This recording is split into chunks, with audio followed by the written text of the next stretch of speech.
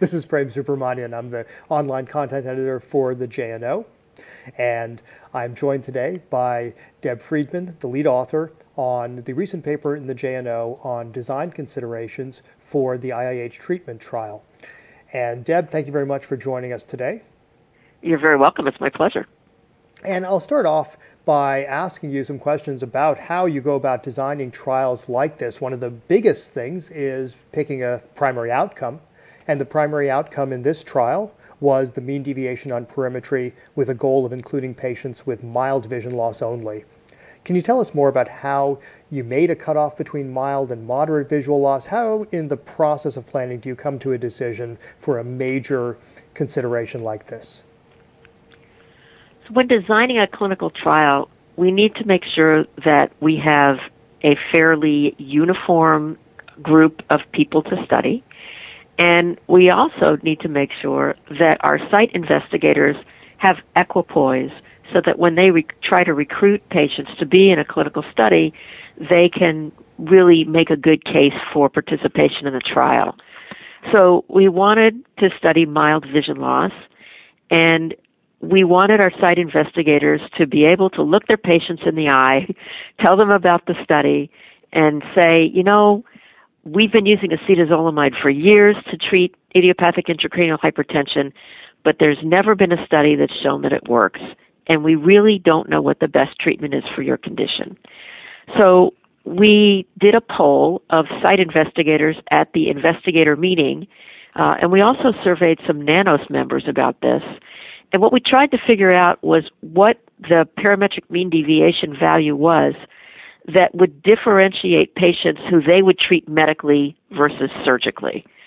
And the numbers that came out of that were somewhere between -8 and -10 dB was the cutoff point where most neuro-ophthalmologists would consider surgical treatment. And so basically that's how we ended up with a number that was less than -8 dB. We initially started with values ranging from -2 to -5.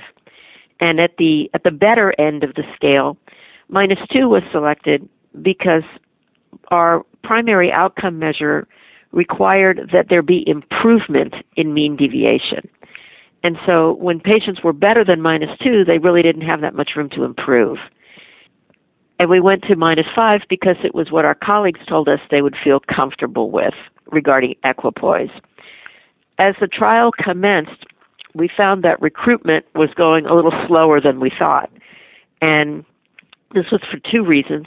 One was because for some sites, it just took them a very long time to go through the IRB process and the contracts process. So they were delayed by almost a year in some cases.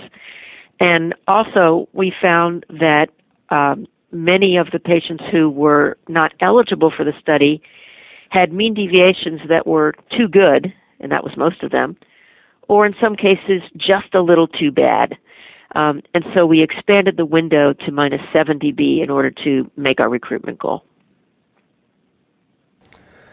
Excellent. So really an iterative process to come to these sorts of decisions, not a real magic number that you select somewhere. Now, once you get the trial going, I guess one of the biggest challenges is to get consistent data collection and recording to make sure we don't lose data along the way. In this trial, what methods were in place to minimize these sorts of problems? Sure. As you can imagine, there was a tremendous amount of data that was collected, including visual fields, fundus photos, and then regular visit data that went on case report forms. So the visual field data, which was our primary outcome and probably the most important thing, was all managed by the Visual Field Reading Center, which is John Keltner's group. And as you know, he has been in this business for a long time. He has an excellent group. They have excellent quality control measures already built into their process. And he was able to make a very rapid turnaround reading visual fields. It was his group that actually decided who was eligible to be randomized and who needed additional field testing and which candidates were such poor test takers that they would never be able to give reliable data for a trial. So he was in charge of all of the visual field data, and in fact he has a paper that I believe is in press in IOVS about his quality control methods. The case report forms were all submitted electronically, and they were monitored by the Data Coordination and Biostatistics Center at the University of Rochester. This group also has 20-plus years of experience in running clinical trials, so they're very good at what they do. And they had weekly queries of the sites regarding any missing data. And, as with any other trial, probably, we learn as we go. And sometimes we find things, even at the end, that just don't make sense, even though the data were submitted. And one example of this, to air our dirty laundry, if you want to use it, was the lumbar puncture opening pressure. So when it was time to report the results of the trial, in going through the individual records of the participants, we found that some of the numbers that were submitted for the opening pressure just didn't make sense. And it turns out we had asked for those numbers in millimeters of CSF, and some of them were actually submitted and recorded in centimeters of CSF. So when we went back and queried the sites and confirmed that indeed they were a decimal place off, if you will, we had to change those data.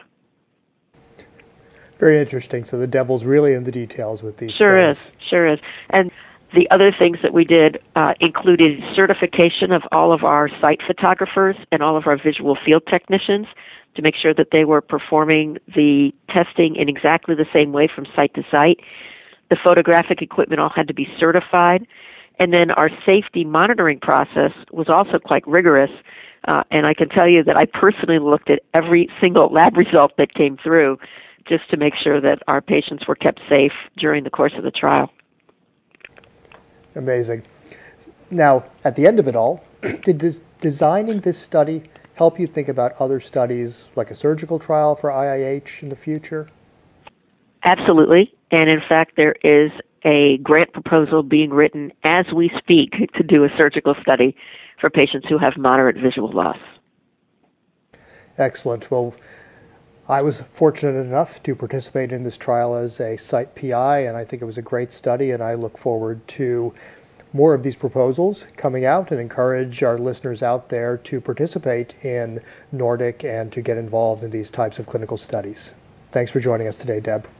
Thank you so much.